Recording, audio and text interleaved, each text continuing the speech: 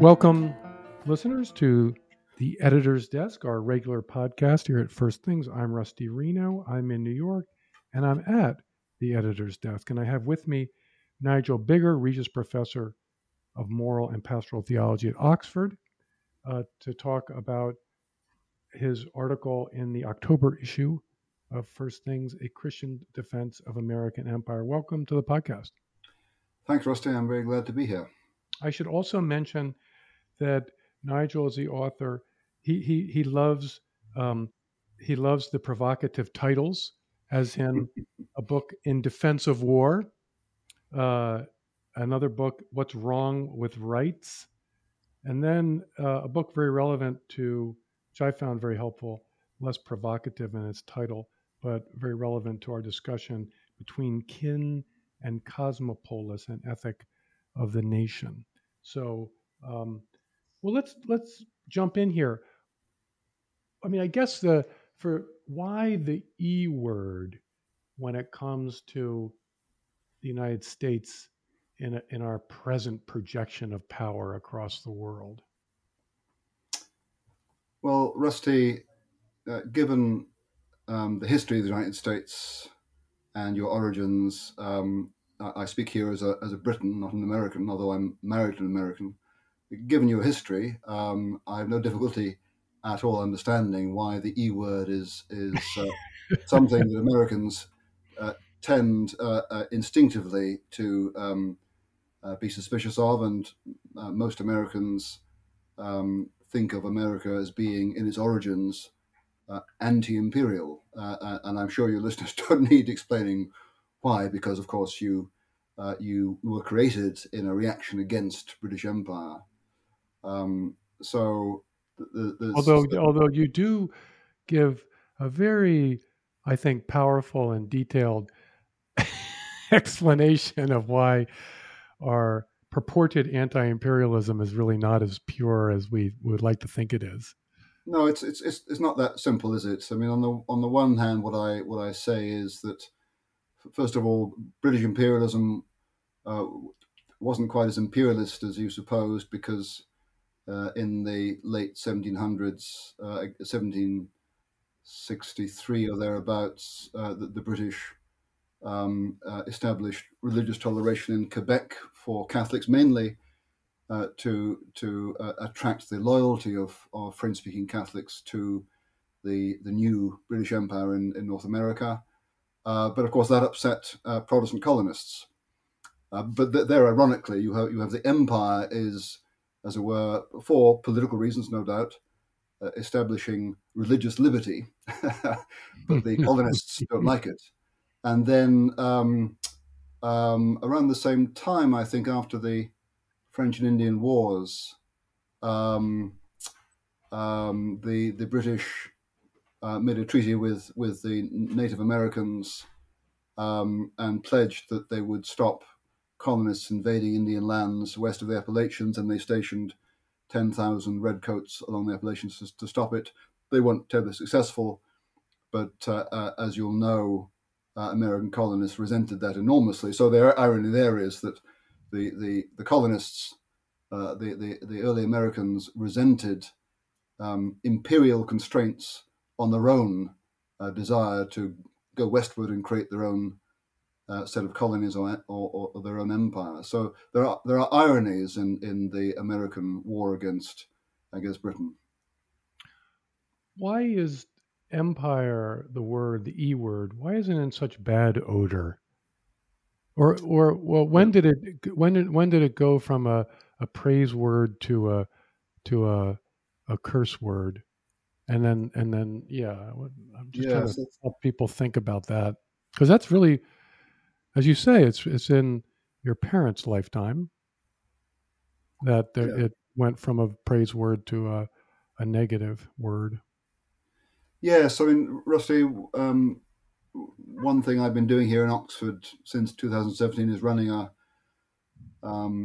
research project called Ethics and Empire, and we look at empire from ancient China to the modern period, considering how people at the time viewed the empires in which they lived. And one surprising result is that it seems that it wasn't until um, the modern period, and I'm talking late 19th century, that empire as a political form became a suspect entity as such. So if you want to find ancient Chinese or medieval Muslims railing against empire as such, you won't find it. You will find discussions of what makes a good and a bad, a virtuous and a vicious emperor, ruler. Hmm. But empire as such really was completely unremarkable because it was so common. So what happened in modern times in the 20th century? I think partly the triumph of uh, liberal views, namely of the rights of people to rule themselves, and of course Woodrow Wilson, the U.S. president during the First World War, and at the end of it, promoted that principle at the Treaty of Versailles. So that was certainly one of the causes. But I think more recently, since well, certainly in the last 10 years, probably 20 years, there's grown up a suddenly in universities, post-colonial theory takes a radically cynical view of European empires, and more recently that's begun to affect the study of history in universities. So right now, whereas a previous generation was more balanced in their assessment of empire, a current generation adopts a basically cynical view of it. There were, as I recall, in late 19th and early 20th century Britain, there was a criticism of empire as that um, it corrupted, English democracy. So there was this Yes, fear that, and I think that here in the United States, there is a strong current on the right. There's a faction on the right that thinks that the American empire, the current American empire, is undermines our our liberal democratic culture. how can you explain to me how does that work? How does the argument work? I mean, how is empire supposed to corrupt democratic culture? It it uh, it I think in here the idea here is that Wall Street, Hollywood, Silicon Valley are industries of the empire. That is to say, they're globalized industries, and that over time, therefore, the most powerful and richest people have an interest in the empire, not in the, if you will, the host country or the, I uh, see. so that they abandon their loyalty to middle class Americans and transfer their loyalty to the sustaining the empire. And then the United States military becomes an agent of their projects and I not see. the national projects strictly understood. I mean, as I see, it wasn't that G.K. Chesterton and his crowd. They were anti-imperial, I think, for reasons that were probably different in detail, but in broad strokes, very similar. Well, the complaint that empire corrupts domestic democracy actually goes back to Edmund Burke in the 1780s. I think the complaint there was that British people who'd gone out to India and made themselves fabulously wealthy came back to London and were using their wealth to through patronage to corrupt parliamentary democracy. So the argument that empire corrupts, I guess, it probably goes way back actually to Roman ancient times. Rome. Yeah, yeah. So the complaint that the empire is corrupting the republic. Yeah, way back. So, but your point about the post-colonial studies, there, I guess you have much more experience. I've been out of academia for now a dozen years. That it it's a very hard to get your finger on what it is that's the problem here. Uh, is it a kind of utopianism that there should never be an imperator, there should never be a ruling power? It's a kind of quasi-anarchist view about the human condition. But other times, it's okay for Aztecs to have an empire, but it's bad for the French too. Yeah. Well, the post-colonialists have no interest in non-European empires, which is ironic. Their obsession is with European empires, and post-colonialists usually are not students of history; they're students of literature. And although the post-colonial studies has begun to infect other parts of the humanities, um, and the patriarch of post-colonial studies is Edward Said, the Palestinian-born, American-based student scholar of literature, and his complaint was the way in which he thinks Western literature patronizes, distorts, uh, um, um, derogates non-Western culture. So it was basically a cultural critique, and had a lot to do, I think, with a sense of cultural humiliation in the face of the dominance of the West. And to give him and post-colonialists some credit, one can understand that. If you are a people dominated by a foreign culture, you can resent it. Actually, Rusty, I remember when I was in my not quite in my teens, in the late 50s and early 60s. There was in Britain a resentment of America because I we remembered when we ruled the world. It wasn't long ago, and oh you yes, Yanks, you I, Yanks, yeah, I visited England with my family when I was 11 in 1971, and we visited some family friends, and I went to school with their 11-year-old.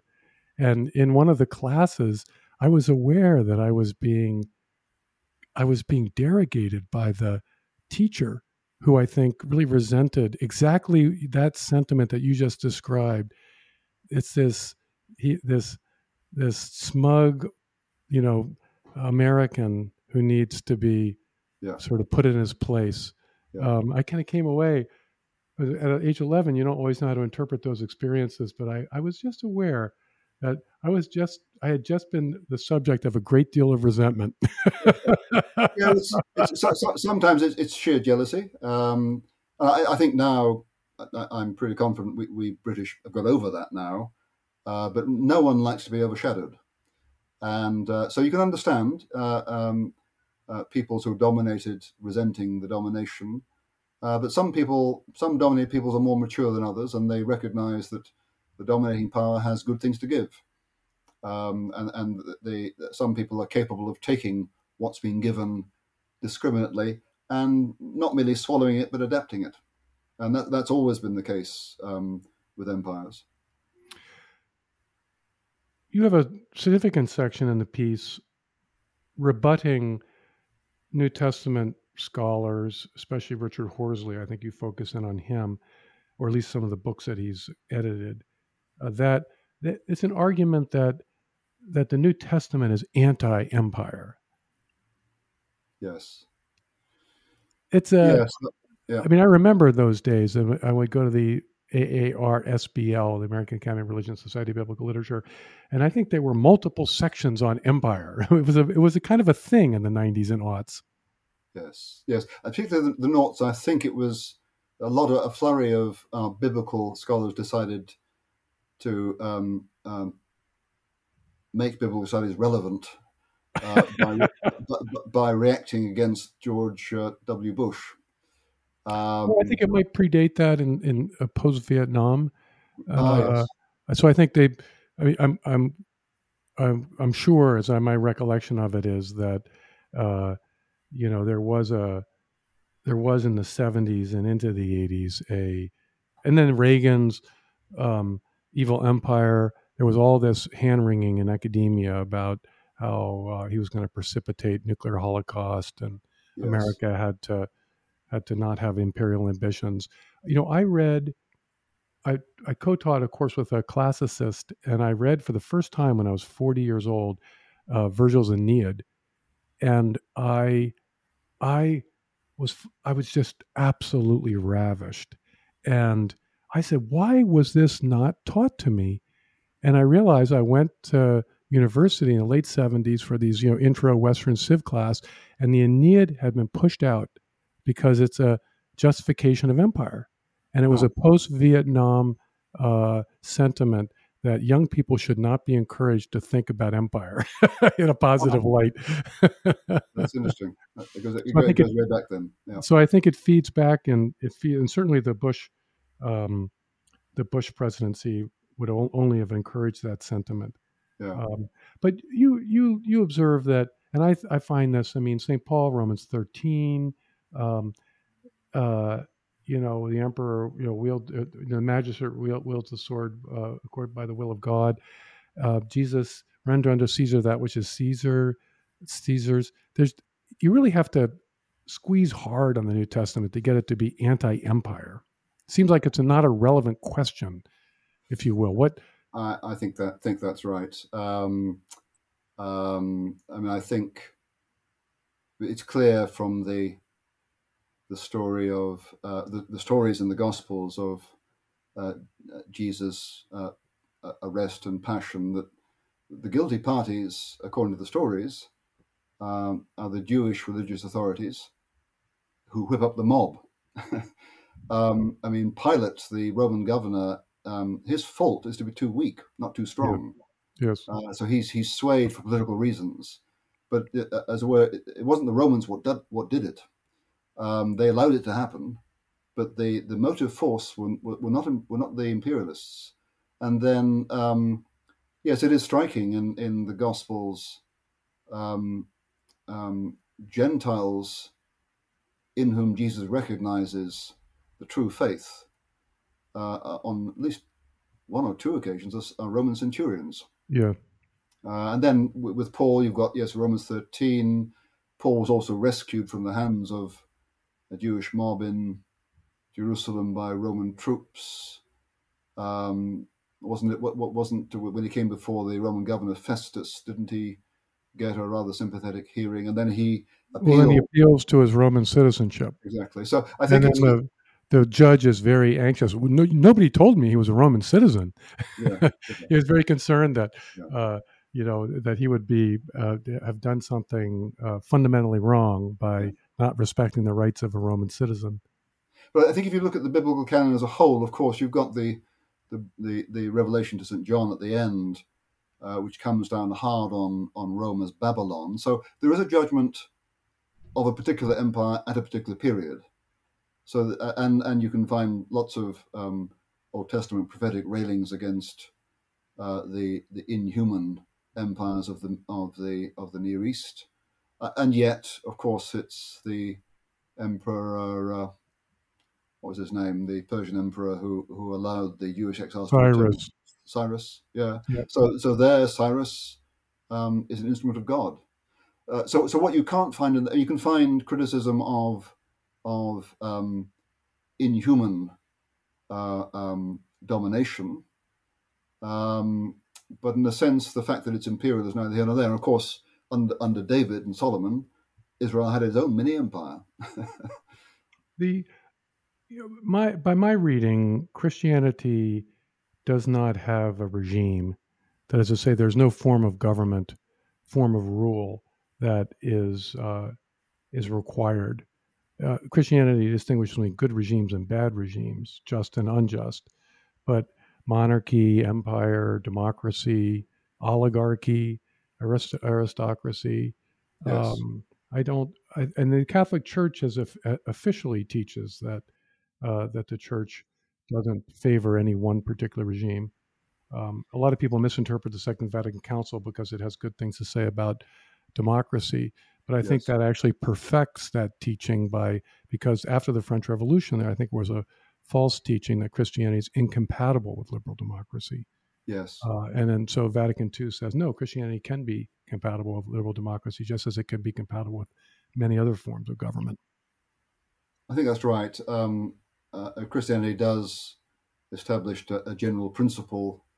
I think that political rule should be for the good of the people as a whole, and that means that if political rule is to be benevolent and just, it needs to know what the people need, and therefore, I think what that requires in terms of political structures is there needs to be some way in which those at the top are in touch with those at the bottom and responsive to them. And democracy is one way of doing that, and we might think it is, all things considered, the best way. But there are other ways of doing that too, and I'm perfectly confident that sufficient justice, political justice, did not hit the earth first of all in the nascent democracy of America in the early 1800s.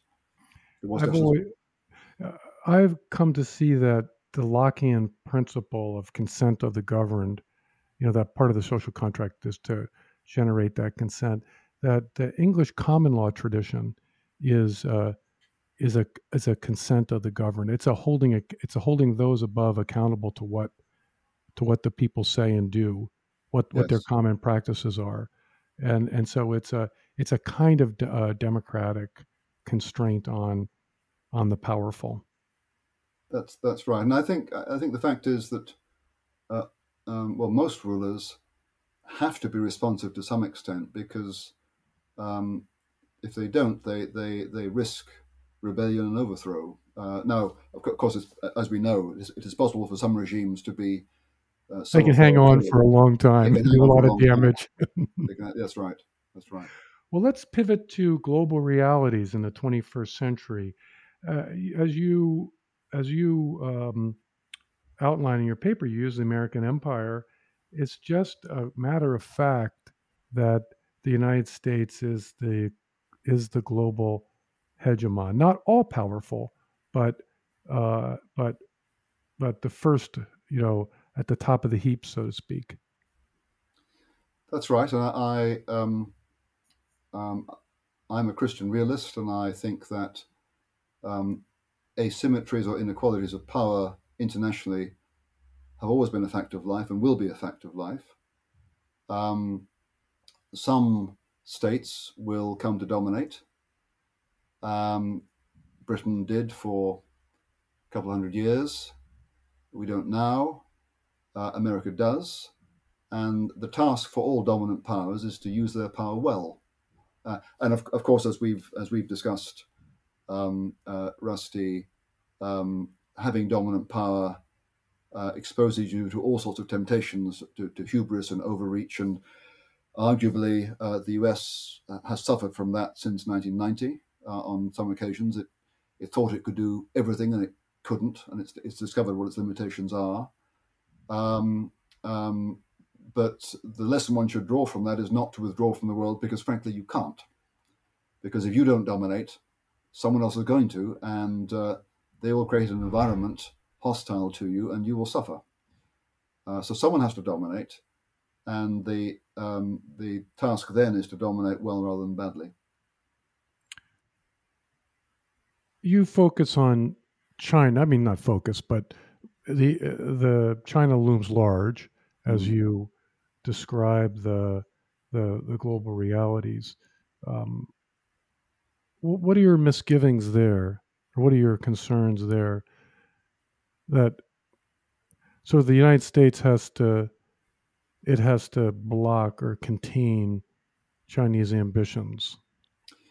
Yes, well, first of all, the main concern is the nature of the regime in China. It's not just that it's not really communist. It's simply um, somewhere between authoritarian and totalitarian, and its suppression um, of freedoms in Hong Kong and its abandonment of the rule of law in Hong Kong is a sign of the kind of regime it is. And I wouldn't want to live under it, nor have my children, if I had any, to live under it. And plenty of ethnically Chinese people don't want to live under it. We have about, I think, 80,000 of them, or 140,000 of them, have come to the UK because of what's gone on in Hong Kong. So the nature of the regime is not a desirable one. And it's also become aggressively nationalist. And um, uh, lest one be inclined to interpret the struggle as simply one between the American empire and the Chinese empire. It's not that simple because there are lots of peoples in Southeast Asia who do not like the growing dominance of China, and they're looking for friends. And America is obviously the most powerful friend.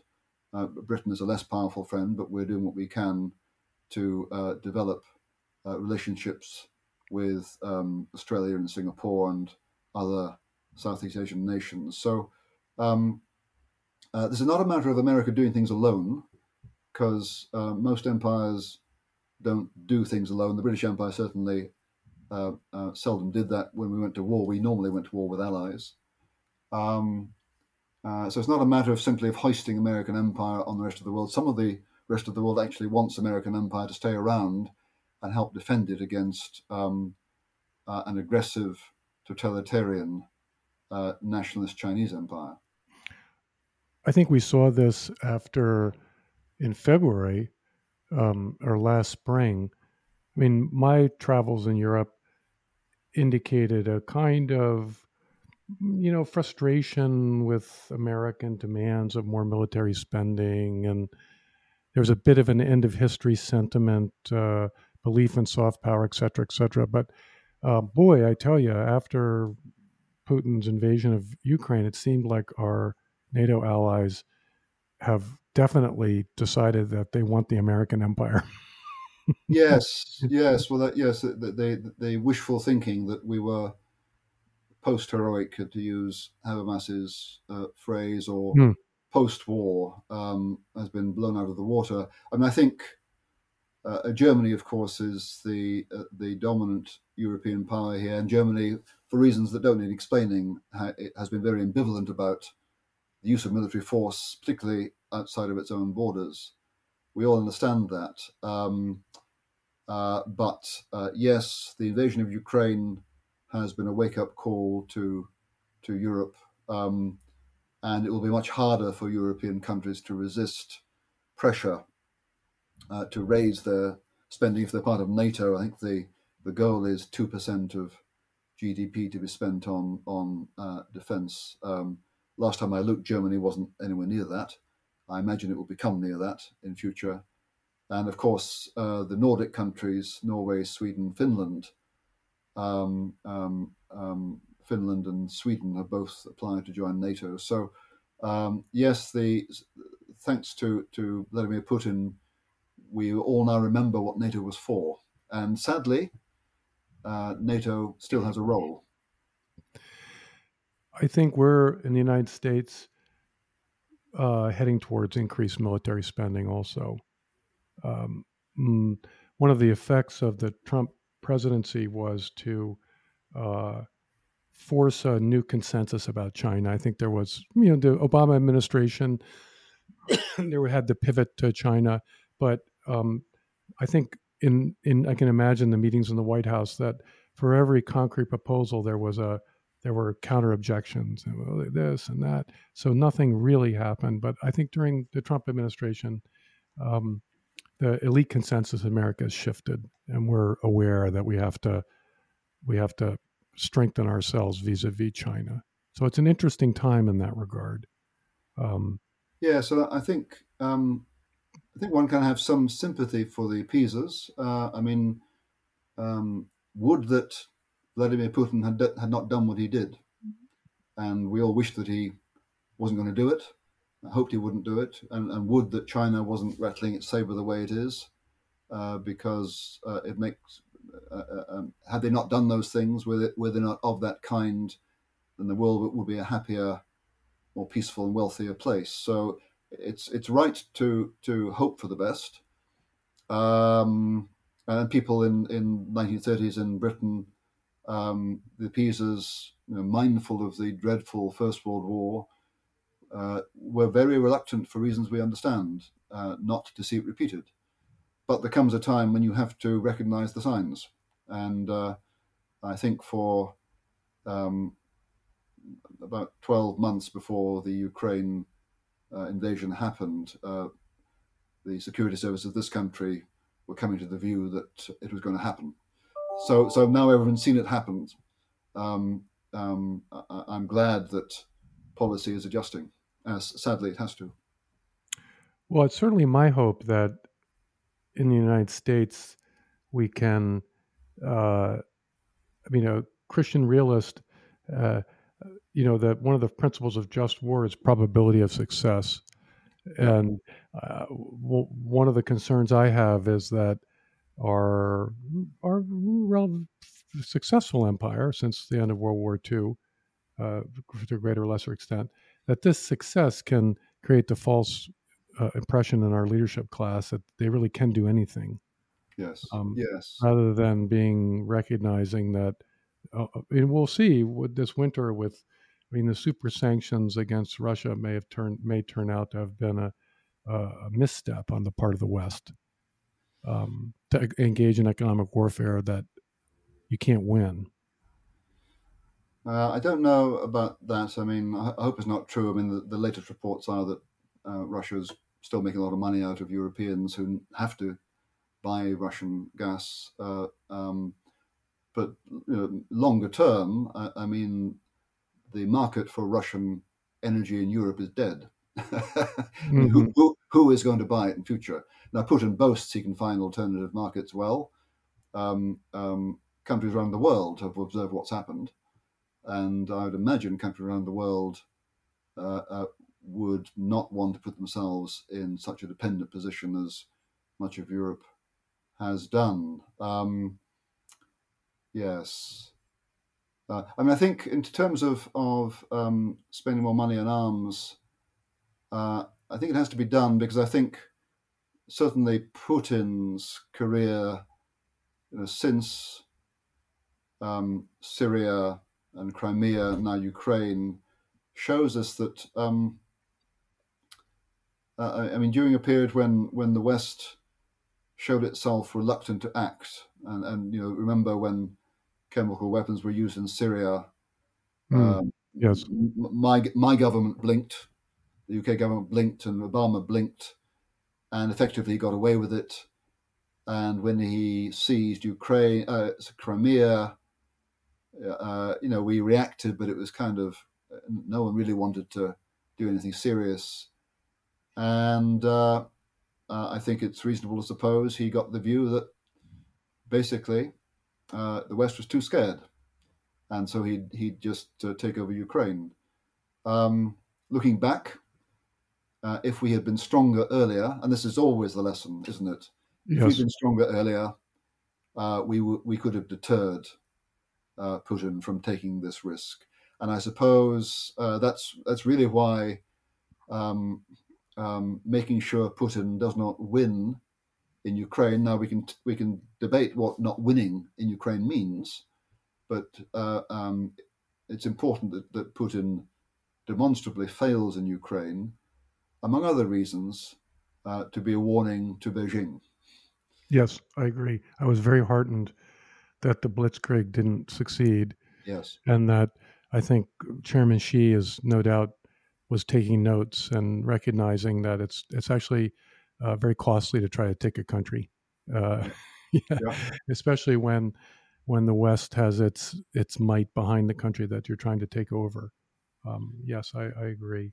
Well, one also, I think that there's another parallel to the 1930s, and that's a sentiment or a judgment that liberal democracies are decadent and ultimately weak.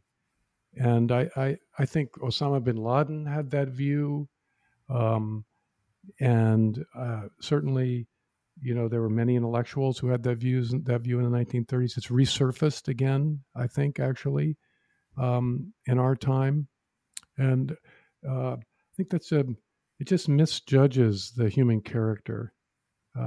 Where it's not the case that people who devote their lives to commercial life are merely commercial animals, so to speak. Yes. Yes. Yes. And any more than people in non-liberal democratic regimes don't care about freedom. They do, often in a different way.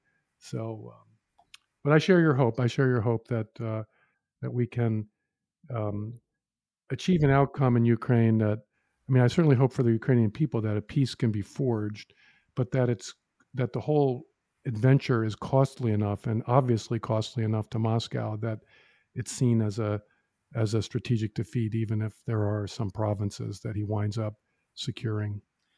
Yes, and I think for Americans looking on at this, I mean, Ukraine's a long way from the Midwest. I mean, I was in San Francisco in April, and there were a few Ukrainian flags around, but I think to myself, San Francisco's the other side of the world from Ukraine. So it's a distant place, and American taxpayers are paying good money to send weapons there.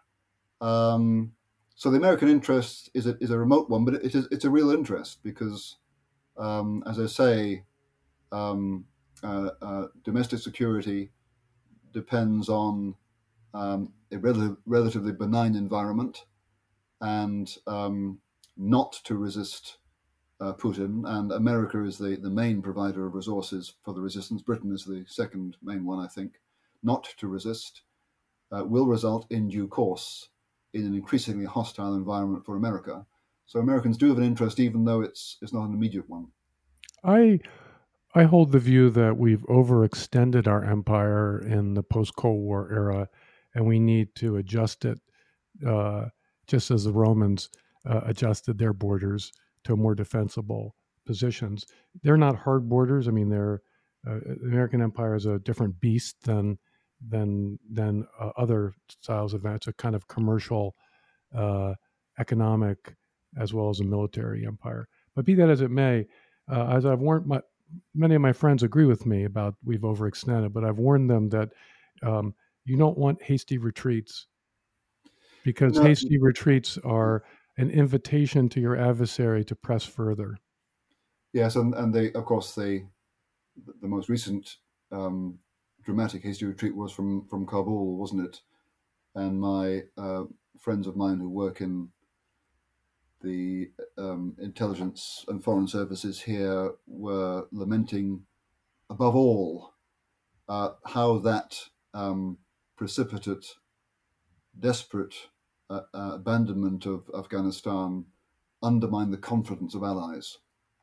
I agree. I agree. So Uh, disastrous.